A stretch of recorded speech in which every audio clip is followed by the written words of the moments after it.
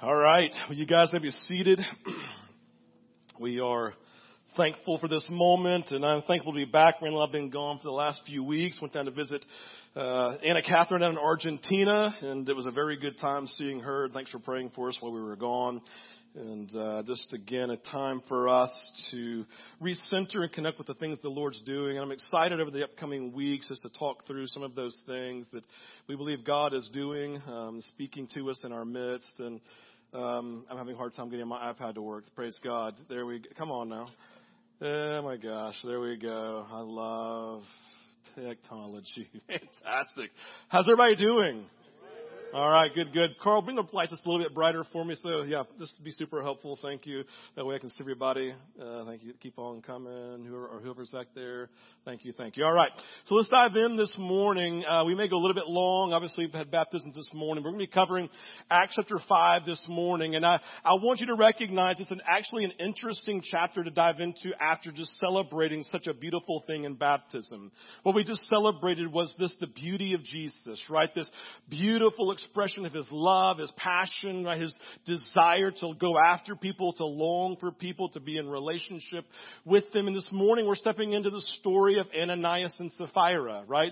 This moment of God's judgment, this moment of God's moving, the nature of people's sin. And this morning I'm going to take some time and link them at the end, but I want you to recognize that this message, I believe, is vital for where we are in the church today, and we'll talk through some of that. There's a form of Bible study taught in all seminaries called IBS, or inductive Bible study. It's a way of reading Scripture where you learn what Scripture is saying, not by reading commentaries or studying the Greek, but instead by reading every Scripture in the context of everything before it and after it. The idea being that the writer has given enough context clues in kind of what enwraps around it, beginning and end, to get an understanding of what every part of Scripture means. And so the idea is we're never fans of taking like one Scripture, kind of pulling it out by itself and then teaching on that one Scripture, because the reality is that one Scripture is spoken to from everything before it, chapters in advance, and then all the chapters that are afterwards, right? Every verse, every bit of Scripture is in context of everything that's written around it. And so Ananias and the story of Ananias and Sapphira then are no different, right? If we just isolate that story by itself, it's a little bit crazy, but when you put it in context of everything before it and then everything after it, we begin to get a better grasp and understanding of what's happening in the story. The first word of chapter 5, verse 1 that we'll see is the word but, or in the NIV, it's the word now, right? This is a conjunction word. We understand this from our English days, right? It's a conjunction word. It's a linking word. It's meant to connect two different ideas, two different thoughts. And here, Luke is linking the previous story in Acts 4 to the current story here in Acts 5 with the hopes and intent of building out a comparison. He's comparing one event with a separate event, and in the end, the last 2/3 of Acts 5, then is speaking to what we see happen in both of those stories and comparing them. The last 2/3 really speaks volumes to what God was trying to teach and what Luke is trying to teach to Theophilus and his readers there in the end of chapter 4 going into chapter 5. And so in this morning to recognize, we're going to touch on the last 2/3 at the very end of the message, because I want you to begin to see what the effect was of this story in the moment. So with that in mind, you can turn your Bibles to Acts chapter 5. Acts chapter 5, looking at verses 1 through 11. And we'll kind of go through different pieces of this. And like I said, at the very end, we'll go from chapter 12 all the way to the end, but very quickly. It says this: "But a man named Ananias, with his wife Sapphira, sold a piece of property, and with his wife's knowledge he kept back for himself some of the proceeds and brought only a part of it and laid it at the apostles' feet. But Peter said, 'Ananias, why has Satan filled your heart to lie to the Holy Spirit and to keep back for yourself part of the proceeds of the land? While it remained unsold, did it not remain your own? And after it was sold, was it not at your disposal? Why is it that you have contrived this deed in your heart? You have not lied to man, but to God. When Ananias heard these words, he fell down and breathed his last, and great fear came upon all who heard it. The young men rose and wrapped him up and carried him out and buried him. After an interval of about 3 hours, his wife came in, not knowing what had happened. And Peter said to her, "Tell me whether you sold the land for so much." And she said, "Yes, for so much." But Peter said to her, "How is it that you have agreed together to test the Spirit of the Lord? Behold, the feet of those who have buried your husband are at the door, and they will carry you out." Immediately she fell down at his feet and breathed her last. When the young men came in, they found her dead, and they carried her out and buried her beside her husband. In verse 11, and great fear came upon the whole church and upon all who heard of these things. Crazy story, right? Unprecedented in the New Testament. Not unprecedented in all of Scripture. We're in the Old Testament. You see 4 different times where God takes someone out because of the nature of their sin. You can think of Achan with Joshua being one of those. But this is unheard of in the New Testament. But the heartbeat of this story and the whole section of Scripture for us is actually going to center on verse 11. It says this, and great fear. It's on the screen. And great fear came upon the whole church and upon all who heard of these things. I'll read it again. And great fear came upon the whole church and upon all who heard of these things. The heartbeat and the center point for this entire set of verses hinges right here on this moment. Here the word fear is speaking directly to our understanding of how we view self. Listen, how we view self in view of a holy God, right? Where I am in my life, and then how I'm viewing my life and myself in view of how I see God. It speaks to a healthy conviction of God's greatness and of God's glory on one side, and also the dread and fear of disobeying and sinning against Him. We all understand this. Like, listen, growing up, I had a phenomenal family. My mom and my dad, they loved me richly. They loved me deeply, right? I knew how important I was to them. Listen, I recognized in my parents' life, I was the greatest gift they had ever received, guys, right? I was amazing. They thought I was awesome. Like, I'll never forget one time I was at my grandparents' house, and I tried to call my parents in the evening to say good night, and they didn't answer. And my grandmother said, "Well, maybe they went out on a date without you." And I said, "They never do anything without me," right? I just lived with this understanding that I was that important in the life of my family. But I will tell you something, and I wonder if you can attest to this and how you viewed your parents. I felt loved, and I hope you did too. I felt like the apple of the eye, and I hope you did too. But I always lived with the understanding they were on top and I was on bottom. That they were the parents and I was the child.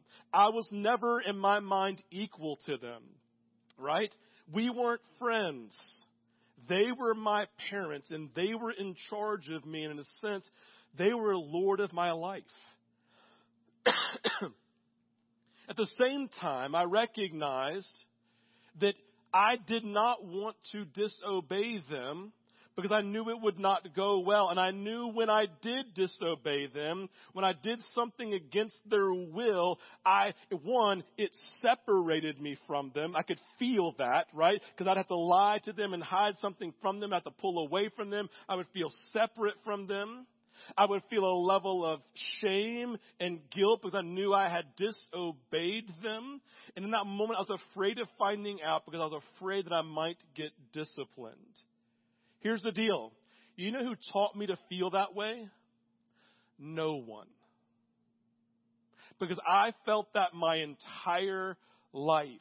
I just naturally, when I was 3 years old, can remember hiding something from my parents and feeling the weight, feeling the shame, feeling the tension behind it, feeling the separation. Never forget being 4 years old, sneaking up to my mom's bedroom. There were some matches there that we had gotten when we were at Disney, and we were going to come downstairs with my buddy David, and we were going to light a fire in our backyard because he thought it would be fun. And I remember sneaking up there, grabbing them, and then literally hiding from my mom as I walked out to the back. And as we went to light the match, I hear my mom's voice say, "Steve," and I immediately did this. And she's like, "What do you have in your hand?" I'm like, nothing. And I'm feeling the weight and like, oh my God, right? Like what? She didn't tell me to feel that way. I wasn't taught to. I just naturally felt that way.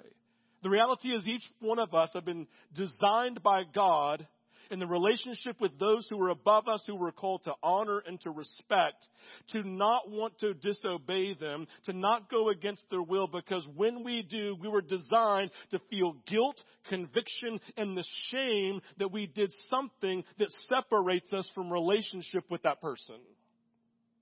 That's the nature of conviction. It's the difference between conviction and condemnation. Conviction says you're in sin. It's separating you. It's killing you. It's hurting you. It's hurting your relationship. Turn from it and walk the other way. And condemnation says you've asked for forgiveness. But you're still living in the ongoing guilt of it, right? Conviction and condemnation all start in the same place. You have failed, you have sinned, you have disobeyed, and you need to turn from it. Condemnation is the work of the enemy that says there's no hope, right? But conviction says, but there's hope as you turn from it and God can save you. They're the same starting place though. You have sinned, you have disobeyed, and you're this person who's above you. Listen, I don't know about you, but like when my girls, Anna, Catherine, and Sarah were little, we didn't teach them to feel guilt and shame for disobedience. I'll never forget, I'm 2, 3 years old, and Sarah does something, and it gets super quiet, and you know that's the sign. That's the sign they've done something, right? Because in their quietness, they feel the pull away from us to not want to be near us, right? Because they feel the shame and the weight and the guilt of the sin that they've committed. So this is the story here, this nature of this holy fear, this reverence. One of the guys I was reading said it something like this. This is his words. He says, it's on the screen. Just follow along. Pull it up for me. Thank you.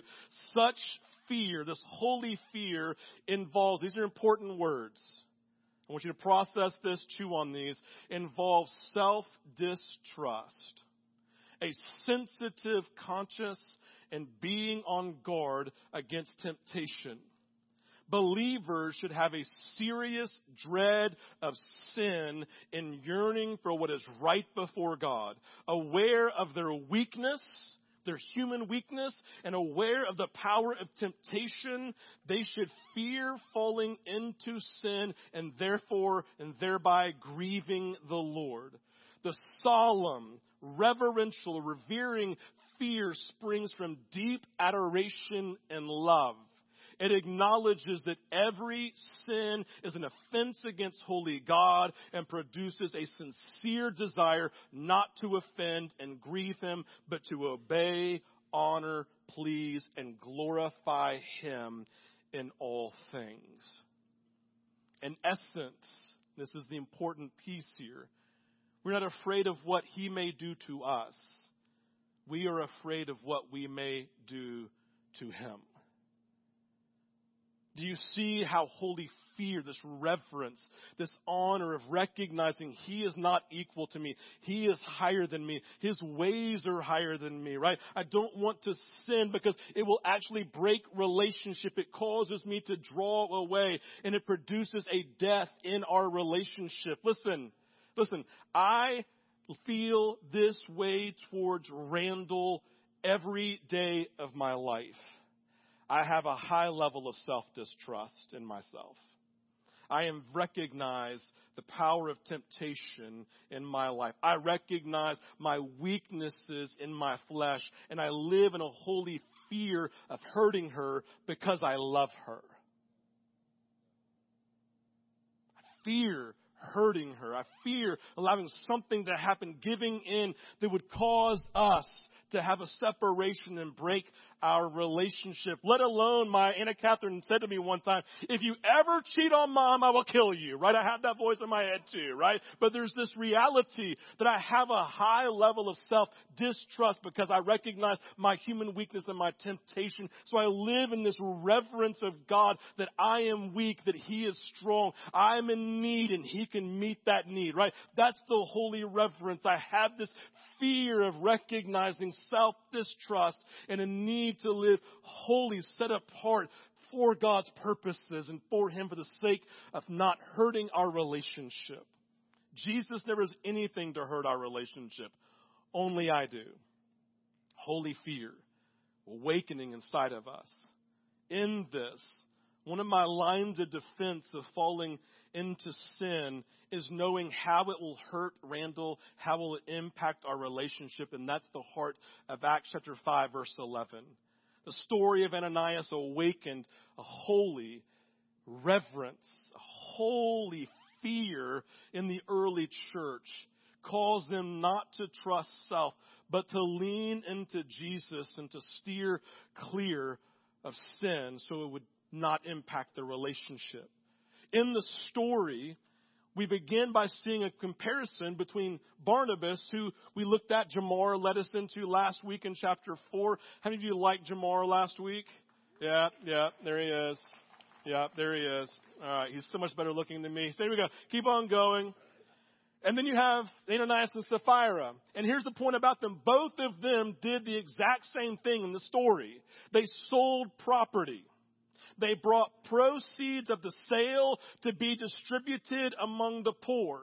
Barnabas had pure motives. Simply stated, he wanted to love God and he wanted to love his neighbor, and he was praised for it. How many of you struggle sometimes when somebody else gets praised and you don't? And that's what's happening here with Ananias and Sapphira in relationship to Barnabas. They see that he does something that they could have done. They're probably telling me, I could have done that first, and I would have been honored. I would have been recognized in the church. And so they devised this plan. Probably maybe even good-hearted in the beginning.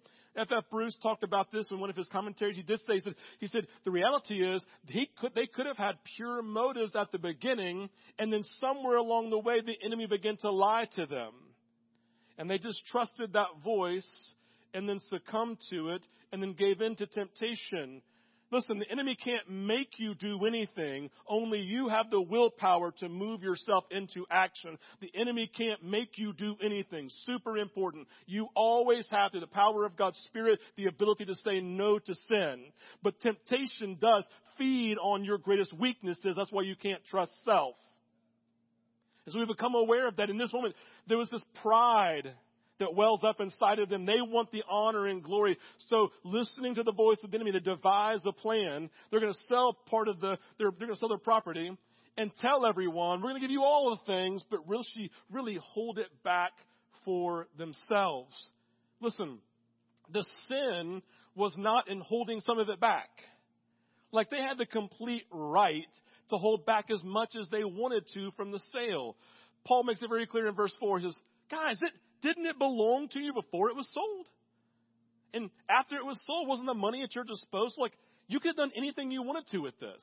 No one was compelling you to sell the property. No one was compelling you to give any of it. No one was compelling you to do anything. You chose to do that on your own. And you had the complete 100% right to do that with no compulsion from anyone outside of yourself and God's Spirit in you. The sin was not in holding it back. According to Peter, the sin was in the lie in Luke 5. They pretended to give the apostles the total selling price. They proved themselves to be hypocrites who were boasting in their gift, even though they had deceptively withheld some of the sale proceeds. So Ananias and Sapphira were not just lying and deceiving, but were in effect robbing from God. Remember, Ananias and Sapphira, again, did not have to sell their property. They could have kept it. There was no compulsion in giving. They could have sold and given as little or as much as they wanted. Instead, they were deceptive. They lied.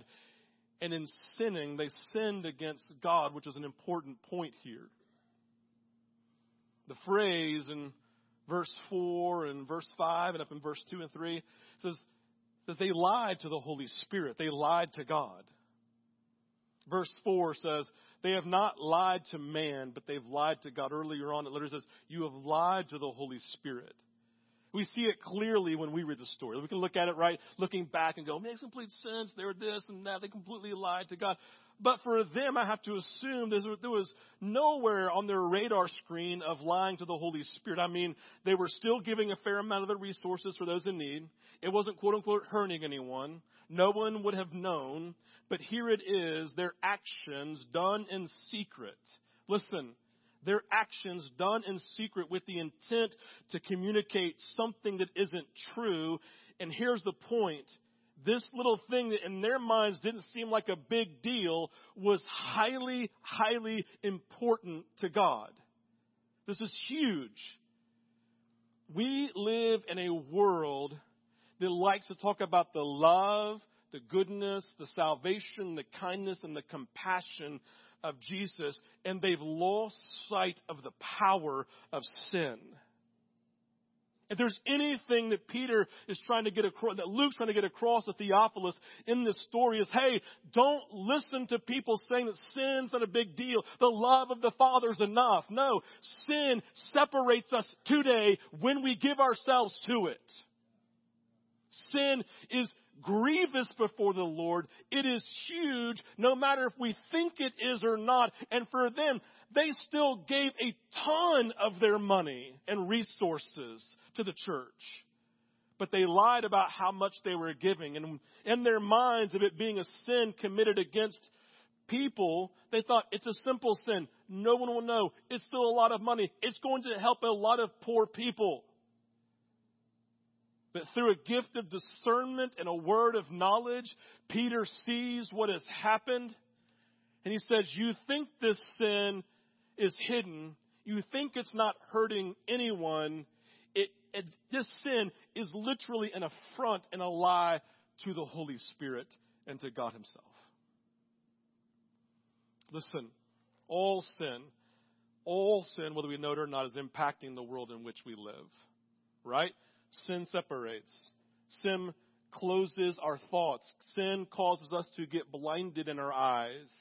Listen to this. Everyone who gives themselves to an ongoing life of sin ultimately is led by the spirit of the enemy to a spirit of delusion to believe a false reality.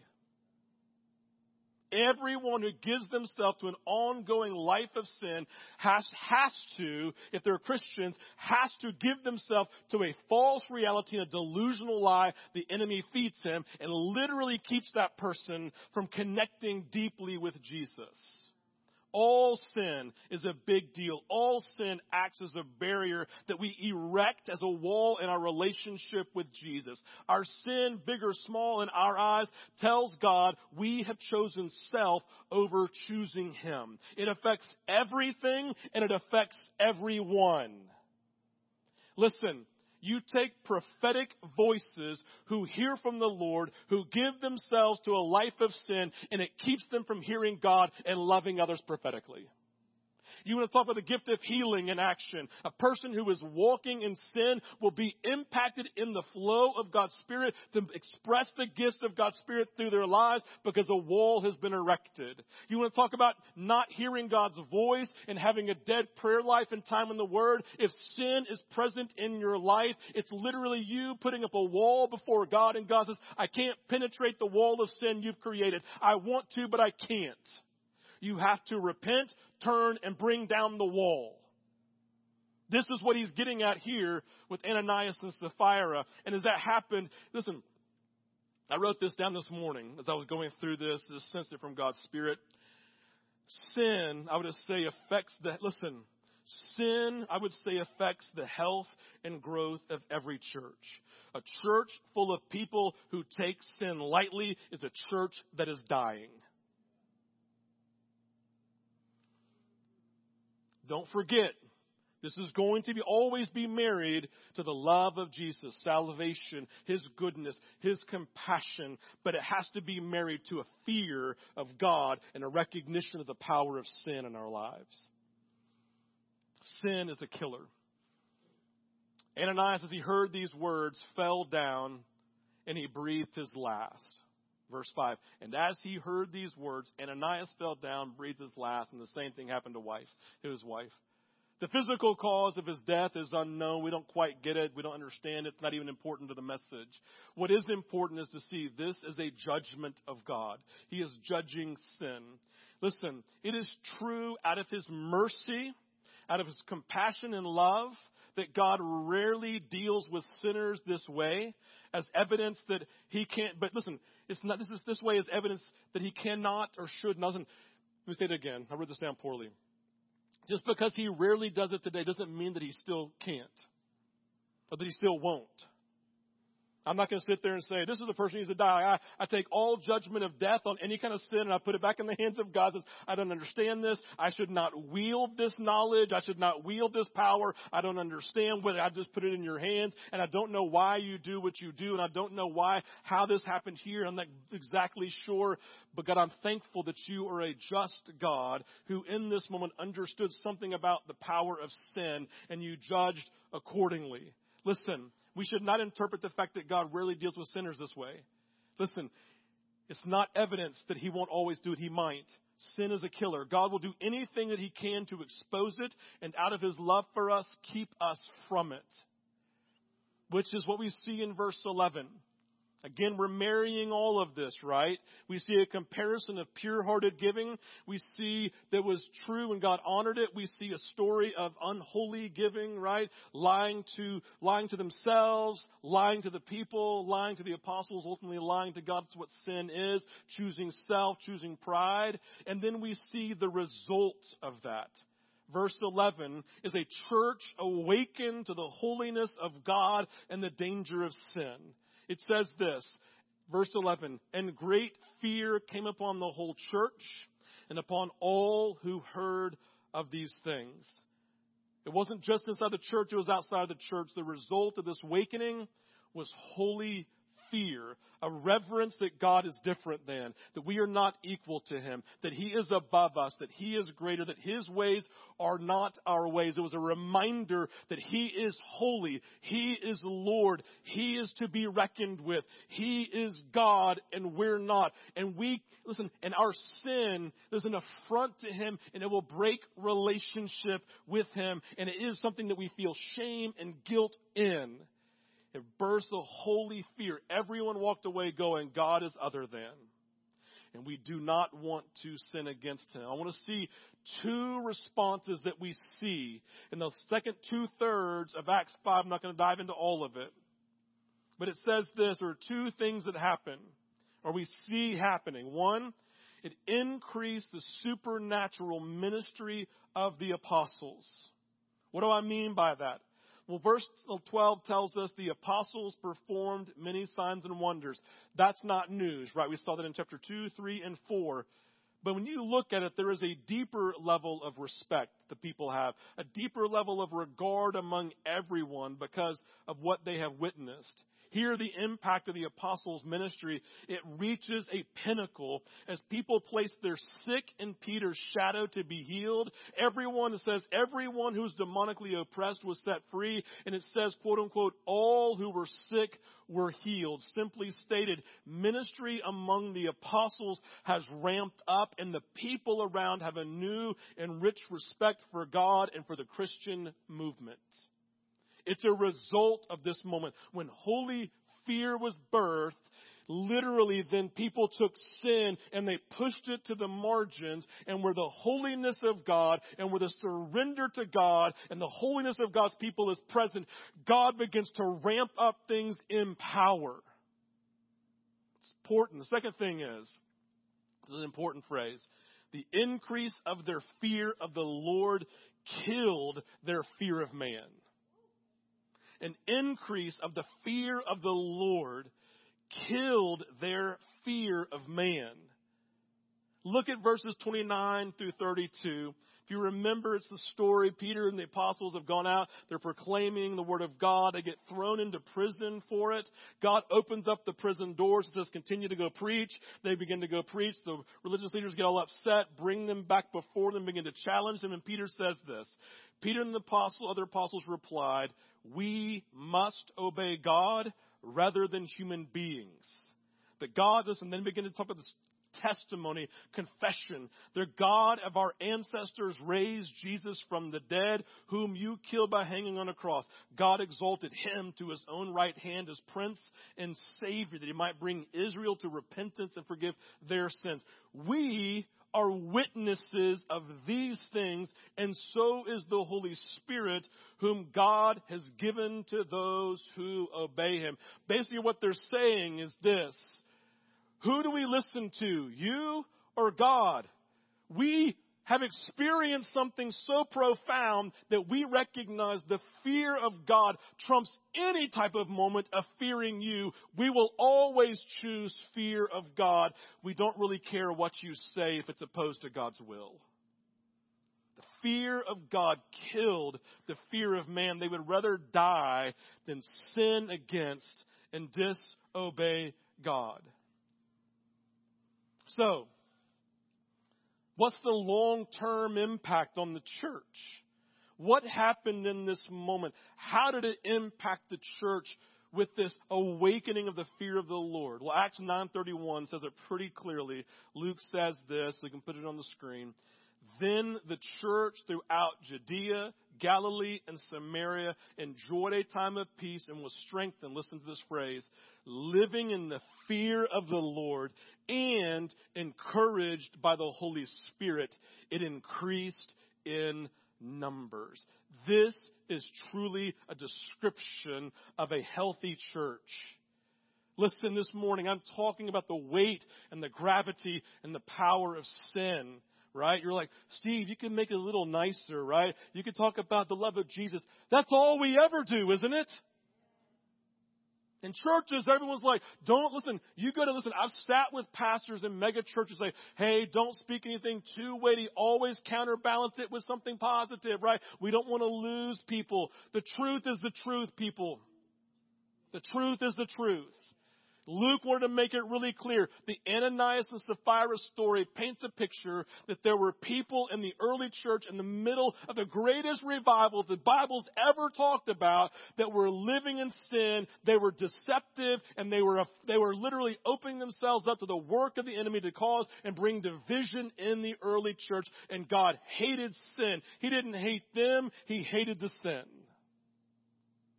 We have to begin to give ourselves to the fact that sin is real. If you have history of churches abusing and talking about sin, you have to get healing for that, but be honest about sin. It's killing people, and it may be killing you. The long-term impact. Listen, this morning, we celebrated baptism. Let's go back to that moment, right? We go, oh, God, go back to that moment. That was fun, man. I cried a little bit when the dad spoke, the mom spoke, whatever it was, right?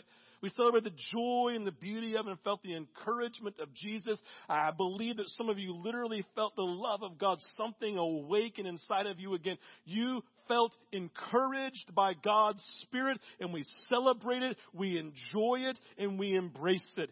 Grab hold of that truth this morning. That is true for you. It is alive. It's a massive counterweight on this side over here. We want to celebrate and fully engage. But this morning we also must be honest about the other counterweight about our sin. In pursuing a holy fear in our relationship with Jesus, we must recognize our weakness. We must embrace a level of self-distrust and recognize at any moment we can give into temptation and we can fall into sin. None of us are immune. And we must be honest about it. The reality will probably be that God won't kill us, praise God, for the sin that we commit, like we read here in the story. But guys, you know there's more than one type of death. Yes, there's physical death, and that might be a grace for people. Because I would say it might be better to go ahead and be killed at 20 years old in a sin that I will never have redemption from than live for the next 50 years in sin that's only separated from God and causing to be spiritually dead. Yes, there's God's desire to bring about repentance. There's God's mercy and compassion. But we have to recognize that we may not be physically dead, But we can be in the church, going to small groups, serving somewhere in the church, praying in prayer meetings, and be spiritually dead because of the choices and the lifestyle that we've given ourselves to. The response this morning is very simple. It's on the screen, James chapter 5, verses 16 and then 19 through 20. Therefore, confess your sins to one another and pray for one another, that you may be healed. Because the prayer of a righteous person has great power as it's working or availeth much. My brothers and sisters, if anyone among you, verse 19, wanders from the truth, and someone brings him back, let him know that whoever brings back a sinner from his wandering will save his or her soul from death and will cover a multitude of sins. I'd like the worship team to come forward as we end our time. What a crazy day, right? A moment of celebration of the Lord's, this Lord's moment here in baptism, celebration, the encouragement of God's Spirit, and then talking about Ananias and Sapphira. I read one person saying all of his volumes of Scripture, Charles Spurgeon never once spoke on Ananias and Sapphira. It's just not easy. Power of sin is nothing that's, listen, you're not walking away from that going, oh, that's so touchy-feely. It just feels so whatever. But I will say, I believe it was the great work of the enemy, pulling the wool over our eyes to make us pull away from the language and the conviction about sin in our lives so that we'll just live in it the entire time and never be honest about it. Conviction. Ask God for it.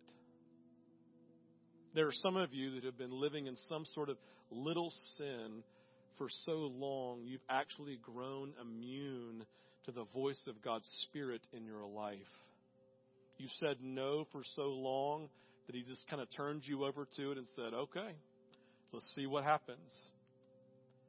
All of us need to say, God, would you open up my eyes? Convict me of all sin, known and unknown. God, remind me of the places that I've given myself to that are literally hindering my relationship with you. God, show me the areas of small things that I don't even realize are hurting anyone. It's not just hurting me, not even hurting God, but hurting everyone in my life. I don't even realize it. Moms and dads, your sin is hindering you being a spiritual example for your child. Stop it. Be who your children need you to be spiritually. Wake up and repent and be the Christian mom, the spiritual father that God has called you to be. Men, wake up from your sin and be the husband that you know deep down that you're supposed to be. Love God and love your wife. Repent of your sin. Confess it to somebody. May it be, listen, you may confess a large sin and it may not go well for you for a while. So be it. That's just the nature of sin, right? Because the funny thing about sin is this, you'll experience this. If you're carrying a massive, weighty sin, you live in the shame of it whether you actually name it or not.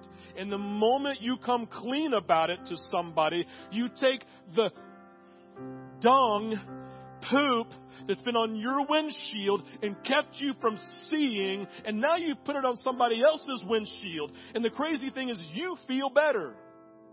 That's what happens. Now it makes their life miserable. And it's a long journey of redemption and of building back trust, maybe whatever it may be.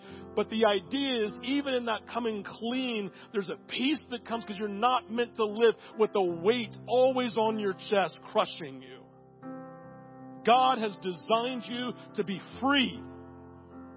James 5, put it back on the screen for me, Kathleen. We're about to read it again. James chapter 5, verses 16, whatever it was.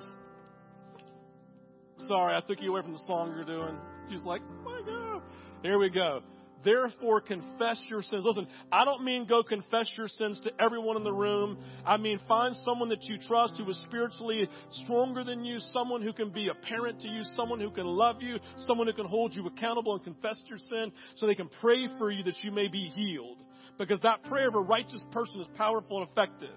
Listen, if anyone amongst, if you know of someone who is wandering from the truth that you love and you have that space in their life to be honest, call them back to repentance. Let them know. Let them know. Call them, because in doing it, you're saving them from death. All right, it's already 11:27, so you know how it works here at Vintage. If you've been around, if not, here's how it works. When we have a long service and we're at the very end of our day and it's already time to go, right? I get it. Better take a deep breath. Okay, I just need you to respond as the Lord leads. If you're in a healthy place and you're like, man, I spent last night repenting of sin and you need to go, then you are free to go, right? Again, there's no compulsion here like there was with Ananias and Sapphira. I'm not saying you got to stay. I'm just saying you just need to be obedient to God. If you feel the freedom to go and it's okay and you got a busy day, God bless you. I love you. I'm super thankful, man. Let's let God do His work in your life. But you're at a place this morning that you need to deal with some sin.